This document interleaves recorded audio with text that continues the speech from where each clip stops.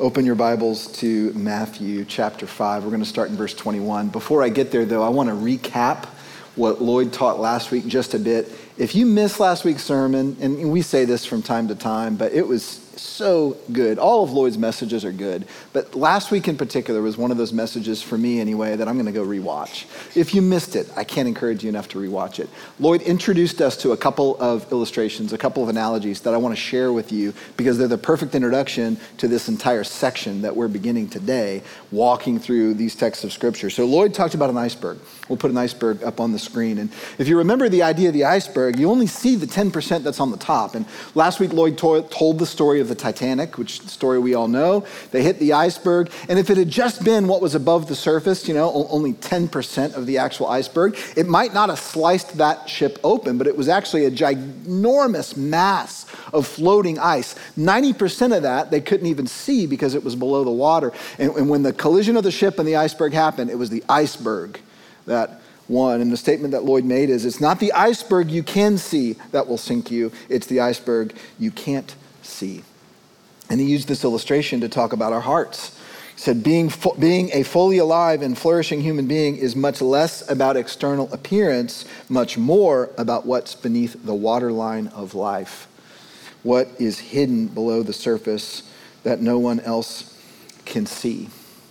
As JJ mentioned earlier, our mission at Fellowship is to help people find wholehearted life in Jesus. That means their entire life coming alive, finding life in Jesus. And so the way we talk about that is with the heart, the thoughts, the choices, the desires, and the emotions in Jesus Christ right here in the center, kind of bringing us to life, recreating us from the inside out, all of us becoming new. And then Lloyd gave one more illustration last week that I just thought was incredibly helpful, and I want to show it to you today. If you think about our hearts, the way that most of us live is a little bit like an iceberg.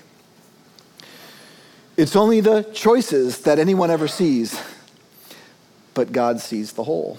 God sees what's down below. And Jesus is constantly talking about the below the waterline parts of us, the thoughts, the desires, the emotions.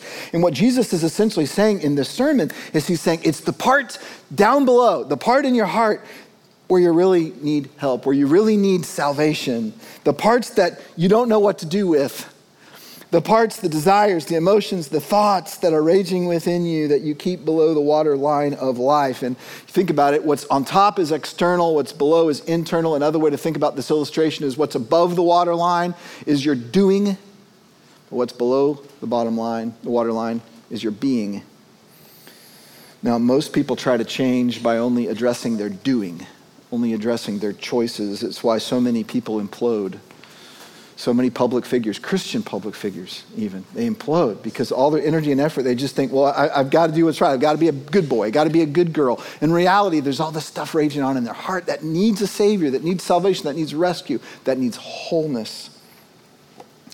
It's not the iceberg you can see that will sink you. It's the iceberg you can't see. Now, as I mentioned, Lloyd's message last week, the text that he taught was an introduction to where we're going to go over the next 6 weeks. It's an entire section of the Sermon on the Mount. And the very last verse of Lloyd's text last week is key. It says, unless your righteousness exceeds that of the scribes and Pharisees, you will never enter the kingdom of heaven. And remember, the scribes and Pharisees were the experts of righteousness.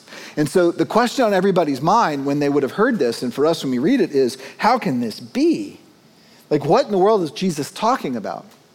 So then he goes through the next, really until the end of chapter 5 of Matthew, 6 examples, 6 laws or commandments from the Old Testament. And what Jesus is doing with each one is he's revealing what's below the waterline. He's revealing the 90% that's below the surface. So the commandment up top, above, visible, external, Jesus is going to go down beneath into the internal. He exposes our hearts, but not to kill us. He cuts us open rather to save us, like a surgeon, rescuing us, bringing us life in the place that's hidden, far away, that no one can see. Today we're going to talk about murder. Next week, by the way, Lloyd's passage is going to be on adultery. All these passages are very direct. I just want to share with you now, if you've got young kids in the room, next week may be a week to do something different. Lloyd's going to speak very directly about adultery and the issues that go along with that, as we always do here at Fellowship, just teaching the text as it is. So just wanted to give a heads up to parents if you've got your kids with you either online or in the room. Our text, however, this morning is about murder, and it is equally as direct. It is equally as difficult in many ways, and we need it.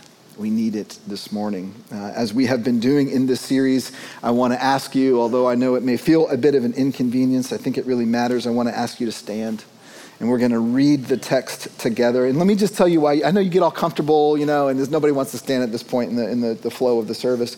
But here's why we do this. We come under the authority of the words of Jesus Christ together as a body. It's no small thing. And so we want to read them together, corporately, as a body. I'll lead, and you can read along out loud together with me as we go. Our scripture reading is from Matthew 5:21-26. You have heard that it was said to those of old, you shall not murder, and whoever murders will be liable to judgment. But I say to you that everyone who is angry with his brother will be liable to judgment. Whoever insults his brother will be liable to the council, and whoever says, you fool, will be liable to the hell of fire.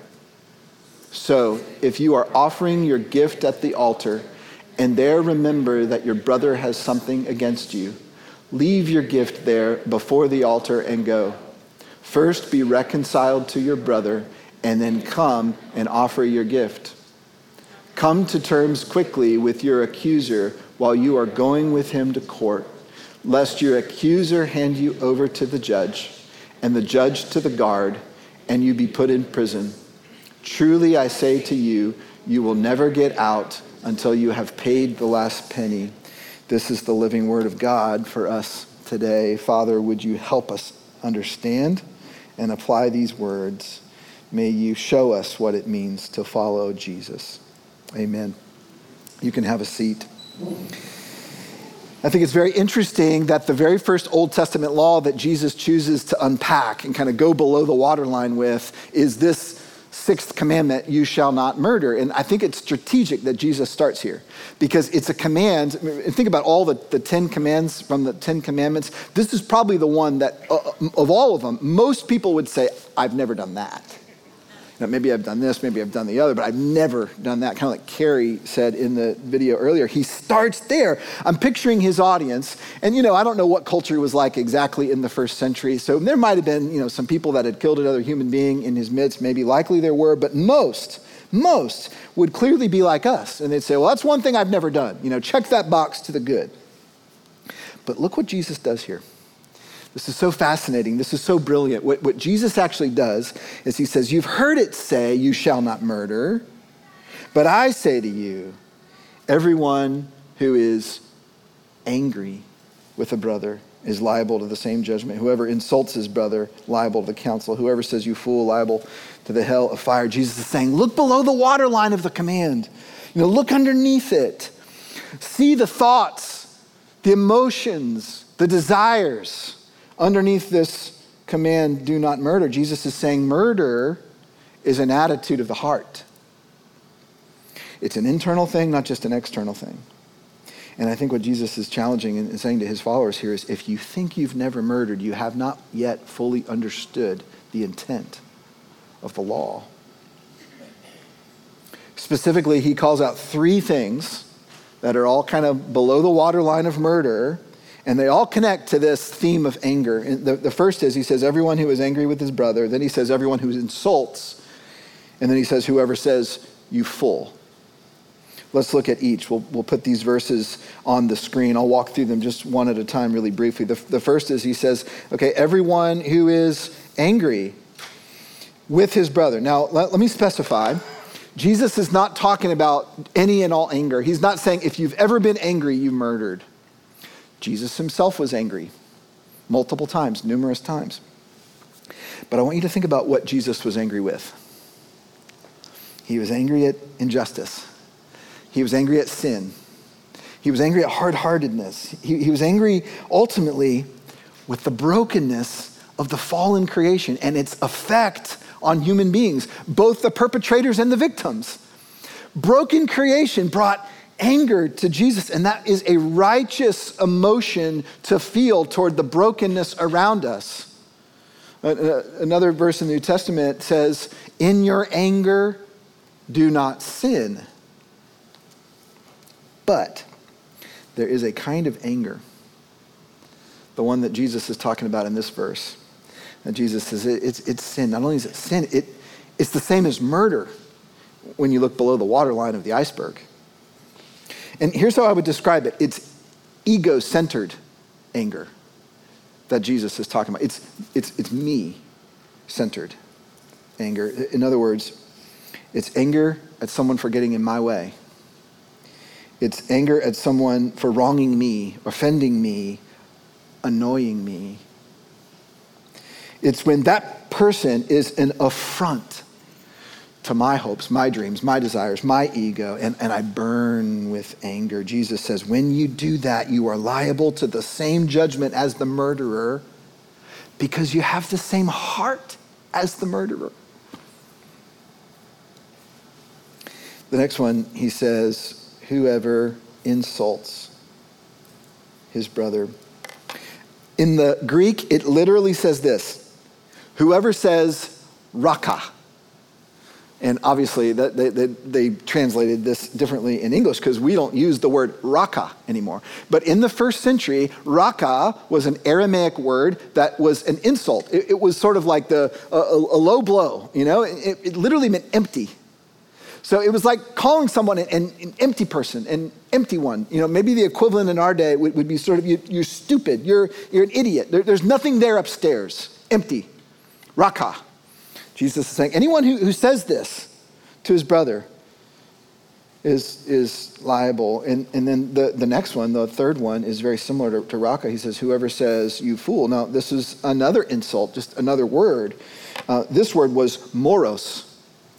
We eventually got moron in English from the Greek word moros. Now, the difference between raka and moros, as I understand it, is raka was more an insult to someone's intelligence. Moros was an insult to their character. And we might say in English, they're good for nothing.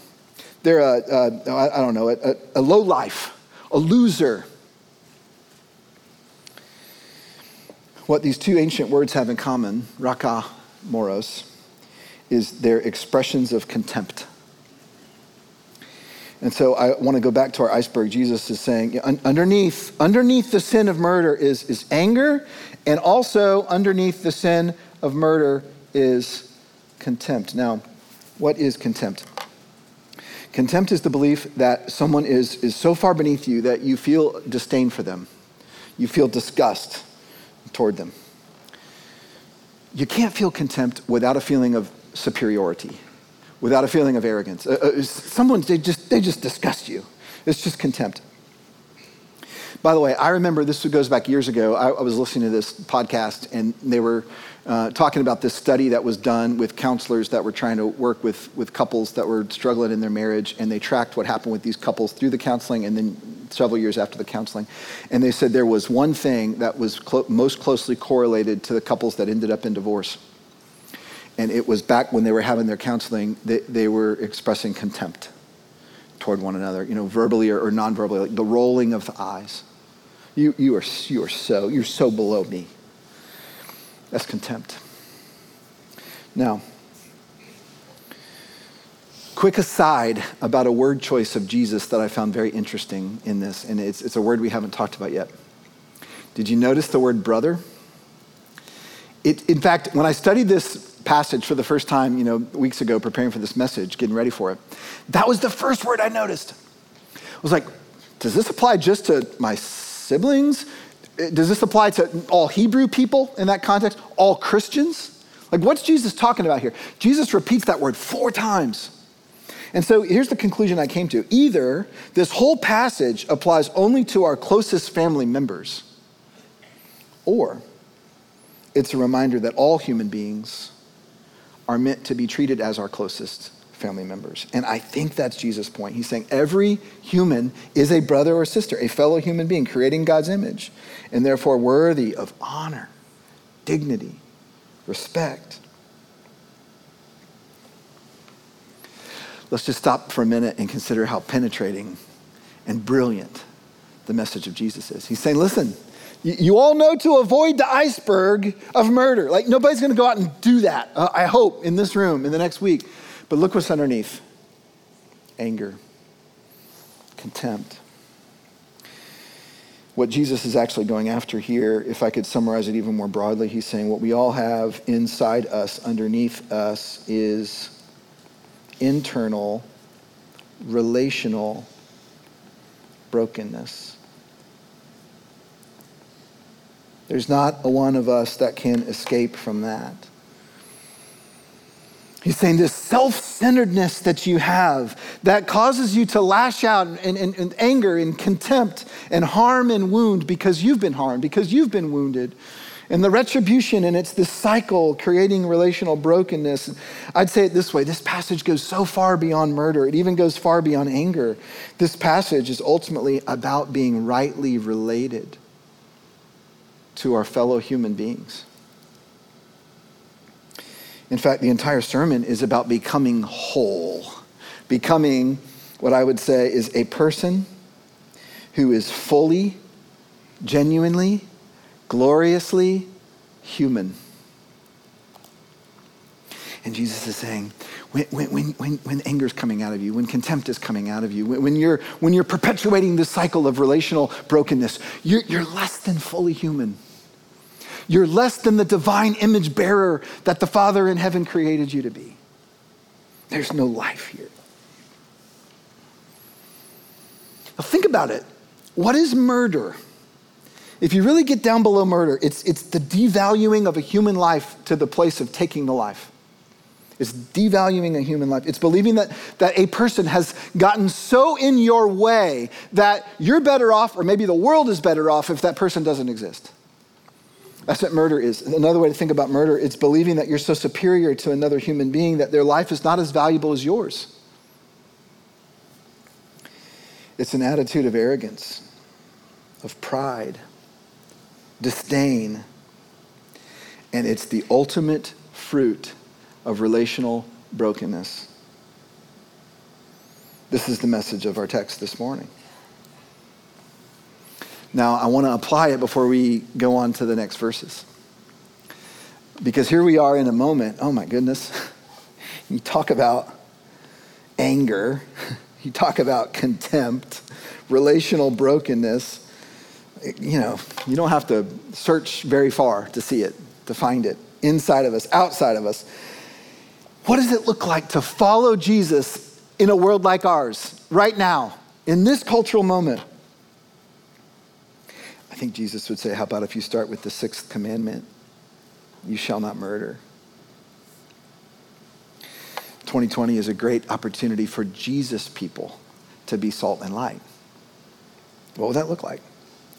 What would it look like for us to be expressions of a new kingdom when everyone else has drawn the battle lines? Everyone else has dug in and is just like hurling insults like grenades through Twitter and other means. Here's what it might look like to follow Jesus and live out these words. It's something like this. It means saying, God, I repent. And I repent not just of the external parts of me. I repent of the attitudes of my heart, is what Jesus is calling us to do. I repent of my anger toward people that disagree with me. I repent of my contempt. I repent of my feeling of superiority. I repent of my urge to insult someone's character, insult someone's repentance. And I think it means I will engage the issues, yes, but do it in a way where I treat other people as human beings, worthy of honor, dignity, and respect, as a brother, as a sister. It reminds me a little bit of that Good Samaritan story that most of us are so familiar with. The experts of the law come to Jesus and say, who is my neighbor? Expecting him to say, oh, just the tribe of Israel, or just your clan. Instead, Jesus says, there was a Samaritan there was an enemy who did such and such. Now, who was the neighbor? In short, following Jesus in a world like ours, I think starts with repenting in our own hearts. It's heart repentance that then leads to new choices, because that's the way the transformational process works. Transformed choices flow from transformed thoughts and transformed emotions and transformed desires as Jesus gets a hold of our heart. And he's trying to do it through this text. Now, he doesn't stop there. We're gonna go on in our text to see what Jesus has to say next in these next few verses. So let's look at those together. We'll look at verses 23 and 24. Here's what Jesus is going to do in these verses. He's going to get very practical. He said, listen, if you hear this, apply it very specifically. So if you're offering your gift at the altar and there remember that your brother has something against you, leave your gift there before the altar and go. First be reconciled to your brother and then come and offer your gift. Now, this is absolutely mind-blowing. And I want to explain why. In the first century, what was happening was the sacrifice of bringing the animal to the altar, give it to the priest would kill it, put it on the altar and burn it. That was the most important moment of a Hebrew's life. Like in all their rhythms, this was the most sacred, most holy moment. Most of these people didn't live in Jerusalem. They lived scattered out, some for hundreds of miles. They would travel. They would walk for hundreds of miles to come near the presence of God at the temple in the Holy of Holies and bring a gift. Bring a gift to the altar.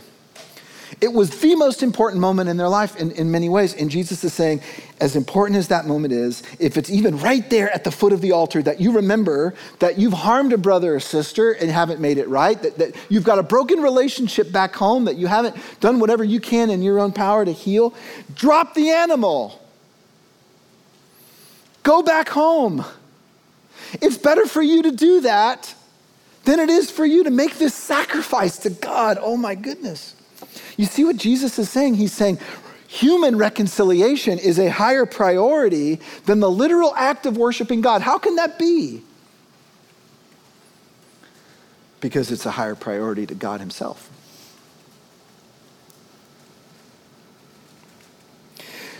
Somehow, and I can't explain this well, theologically, Jesus is saying there's a connection between right relationship with God and right relationship with your fellow human beings. And so think of it this way, guys.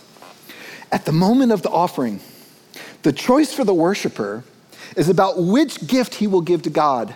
Will he give the animal or will he give his heart? That's always the choice that's on us. 2 Samuel 15:22, does the Lord take as much delight in burnt offerings and sacrifices as he does in obeying the voice of the Lord? Behold, to obey is better than sacrifice. Here's the next example. It's just as stark. Come to terms quickly with your accuser while you are going with him to court, lest your accuser hand you over to the judge and the judge to the guard, and you be put in prison. Truly I say to you, you will never get out until you've paid the last penny. Okay, the first example was about the priority of right relationships. The second example is about the urgency of right relationships. Here's the situation that Jesus had in mind. In those days, and this was true in much of human history, in our country even until recently, if you owed someone a debt and you did not pay the debt, you could find yourself in debtor's prison. You could literally find yourself in jail, and they would keep you there until the debt was paid, either by you somehow or by family members or friends that cared enough about you to pay the debt back to you. And Jesus is saying, if you happen to have the opportunity because you have a chance encounter on the street with the person that you owe, on the way to the judge, take advantage of that window of opportunity, because once the proceedings start, it's too late. In the Greek, the phrase here that's translated come to terms, it might better be translated make friends. It's reconcile. It's go back into relationship. It's do whatever you can to restore the relationship. Pay your debt so that you can be in right standing with the other person while you still have the opportunity to, because the window of opportunity is closing. Okay? That's what Jesus is saying here. Now, it's very important that you realize in both of these examples, Jesus is not just saying these only apply to these specific moments in time. He's purposely choosing extreme examples to create a principle. The first one is, it is so much a priority to God that you're right with your fellow human being that it's better for you to go be right than it is to make your animal sacrifice or your act of worship. The second one is, it's so urgent that you right relationships with your fellow human beings because your window of opportunity will close. Guys, if you and the other person that you're not right with, if you're both still alive, you have a window of opportunity. Make friends while you still can. Guys, if the window's still open for you, take it, because that window will close someday.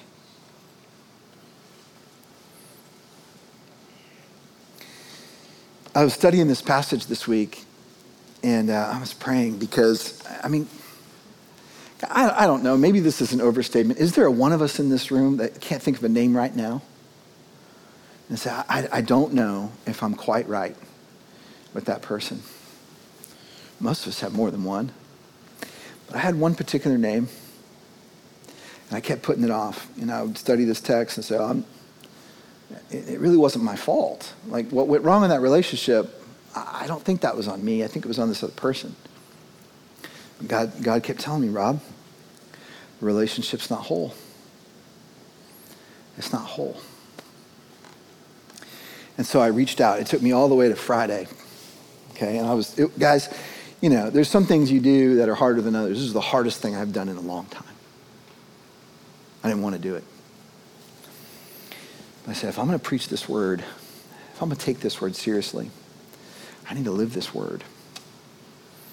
And I reached out. And I don't yet know what's going to happen. I'm still nervous about it, to be honest with you. Like, there's still a conversation to be had in my future.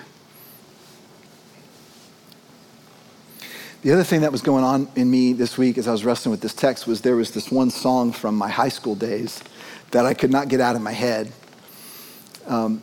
I'm a huge fan of Stephen Curtis Chapman, and I'm going to take some of you all the way back to 1992. Okay, I was like a sophomore in high school, and the Great Adventure album released, right? And there's a song on there, a duet that he sings with B.B. Winans. Okay, that'll take us back. It's called Still Called Today, and I couldn't get the song out of my head. I want to read you some of the words. And I thought about it, I was like, I don't know what verses exactly Stephen had in mind. He always puts those in his liner notes. I haven't gone back and looked it up yet. But this is a very good interpretation of this story we just read about coming to terms while you still have time. There's a hole the size of a cruel world in a wounded heart somewhere that's learning to hide the pain. There's a thorn stuck in the conscience of someone who spoke a word in anger, and they can't wash away the stain. Sorry is such a hard word to say. But while it's still called today, won't somebody make it right? Before the day slips into night and the moments waste away, while it is still called today, we've got to say the words that are longing to be heard, because tomorrow may be too late. Go on and say what you need to say while it's still called today.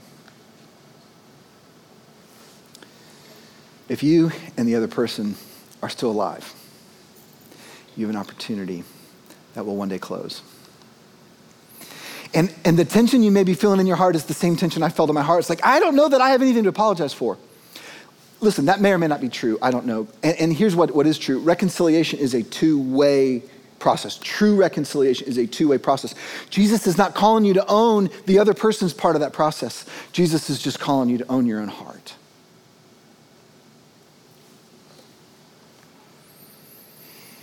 Now, when you encounter a part of the Bible like this that splits you open, like it did for me, and I pray for some of you in the room, maybe most of us in the room, it reveals your heart. There's only one place you can go.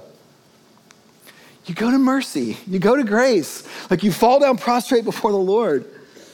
Say, oh my, have mercy on me, a sinner.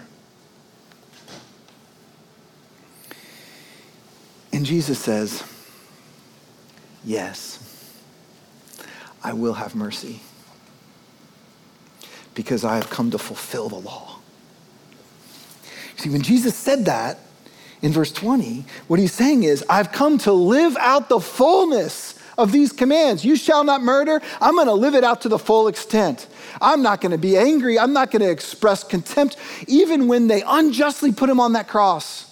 When he did nothing wrong, he had nothing to apologize for. They put him up there. They spat on him. They stripped him naked. They hurled all kinds of insults at him. And he says, Father, forgive them. Father, forgive them. They do not know what they're doing. You see, he took the relational brokenness of the world, not his own. He had none. He took all the relational brokenness of the world, yours, mine, everyone's. He put it on himself. He died under its load in order to reconcile, get this, his enemies to the Father. Oh my. I want you to think about it this way. From that moment on, to quote Tom Wright, from that moment on, reconciliation is no longer simply an ideal we might strive for. It is an achievement, an accomplishment, which we now in turn must embody. Because men and women, we're called Christians. We bear the name of the reconciling one. This is our calling. It's who we've been recreated to be. As the band comes back out, I want to invite you to take out your communion elements. I want you to have them ready. I don't want you to eat them yet. I want you to have them ready. And let me say this while you're getting these ready. We observe the Lord's table every week here to remember and reinforce the core belief which our entire lives are based on. Our entire lives are wrapped around, and here it is. That Jesus offered up his life on an altar to reconcile us to God, to heal broken relationships between you and your Creator, to do the work for you. Jesus put himself in our place so that we could be put in his place, rightly related to the Father. He paid our debt to get us out of debtor's prison so we can be reconciled to God, made right, made friends with God the Father through faith in Jesus the Son. You see, Jesus himself was the ultimate offering on the altar. And so the table that we now come to right now is in many respects the high point of our service. It is, because it is the high point of our worship. And so here we are right now at our own altar, so to speak, about to take communion. I want you to go ahead and take out the bread and hold the bread in your hand. Don't eat it, just hold it in your hand. I want you to hold this bread, feel it, look at it, and listen to these words. If you are offering your gift at the altar and there remember that your brother has something against you, leave your gift there before the altar and go. First be reconciled to your brother, and then come and offer your gift. I just invited you to pick up the bread. Now I'm going to invite you to set it back down. Before we eat the bread and drink the cup, let's obey the words of Jesus. Let's stop and consider our hearts.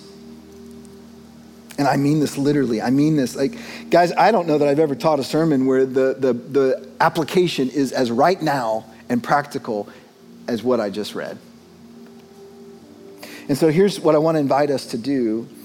Throughout this sermon series, we've been putting a reflection question or two on the screen at the end of each message to help us engage our hearts. And we're going to do that again. We'll go ahead and put that up on the screen. And here's the question that you're going to have a few minutes just to reflect on. What is one relationship in my life that is not right at this moment? What step can I take to move toward wholeness? And I know there's a lot of barriers. Some of you are feeling barriers right now. It's like, well, I can't do anything in this room. Maybe you could just write their name down in the margin of your Bible. Maybe pull out your phone and make a note that as soon as you get home, you're going to do such and such. Maybe some of you could text a person right now from this room.